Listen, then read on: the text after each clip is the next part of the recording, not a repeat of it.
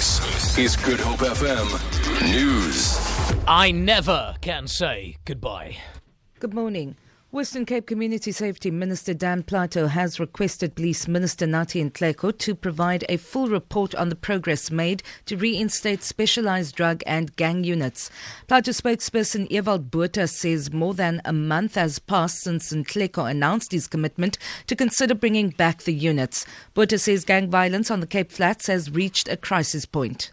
Western Cape Minister of Community Safety Dan Plato asked specifically for how these units will be trained, how they will be capacitated, and when they will be deployed, together with the time frame for full implementation.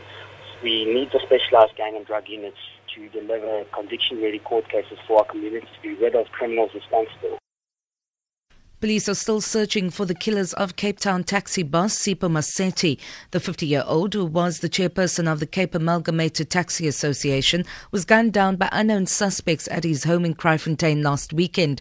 Carter says he was mediating in a taxi dispute at Delft before the shooting. Police spokesperson Frederick van Wyk says they are following up various leads. Carter has called for calm after the slaying. Preparations for Maseti's funeral are underway. Gift of the Givers rescue mission is continuing in Nepal in attempts to aid people who have been affected by the earthquake. They have travelled to the capital city, Kathmandu, one of the worst hit areas, following the 7.9 earthquake that hit the Himalayan nation on Saturday.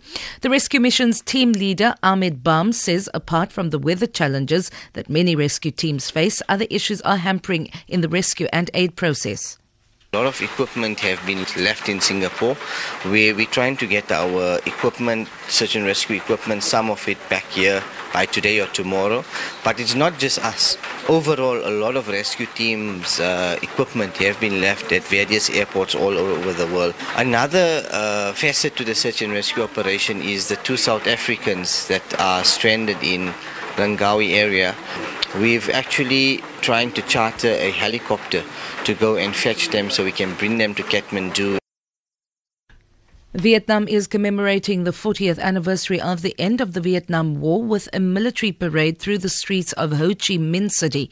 In 1975, the city, which was then the capital of South Vietnam called Saigon, was captured by communist troops. Regiments of soldiers in dress uniform and elaborate floats are slowly making their way through the city streets. Bill Hayton reports. This was a rare vision of Vietnam. The ruling Communist Party had organised the kind of celebration more often seen in North Korea. Squads of soldiers goose-stepped through the heart of Ho Chi Minh City, followed by parties of happy peasants waving bouquets of rice plants and bands of beautiful women in traditional costume. It was an occasion to celebrate the party's victory 40 years ago and to remind the population that it has no intention of departing the scene anytime soon. For Good Hope FM News, I'm Vanya Kluter-Collison.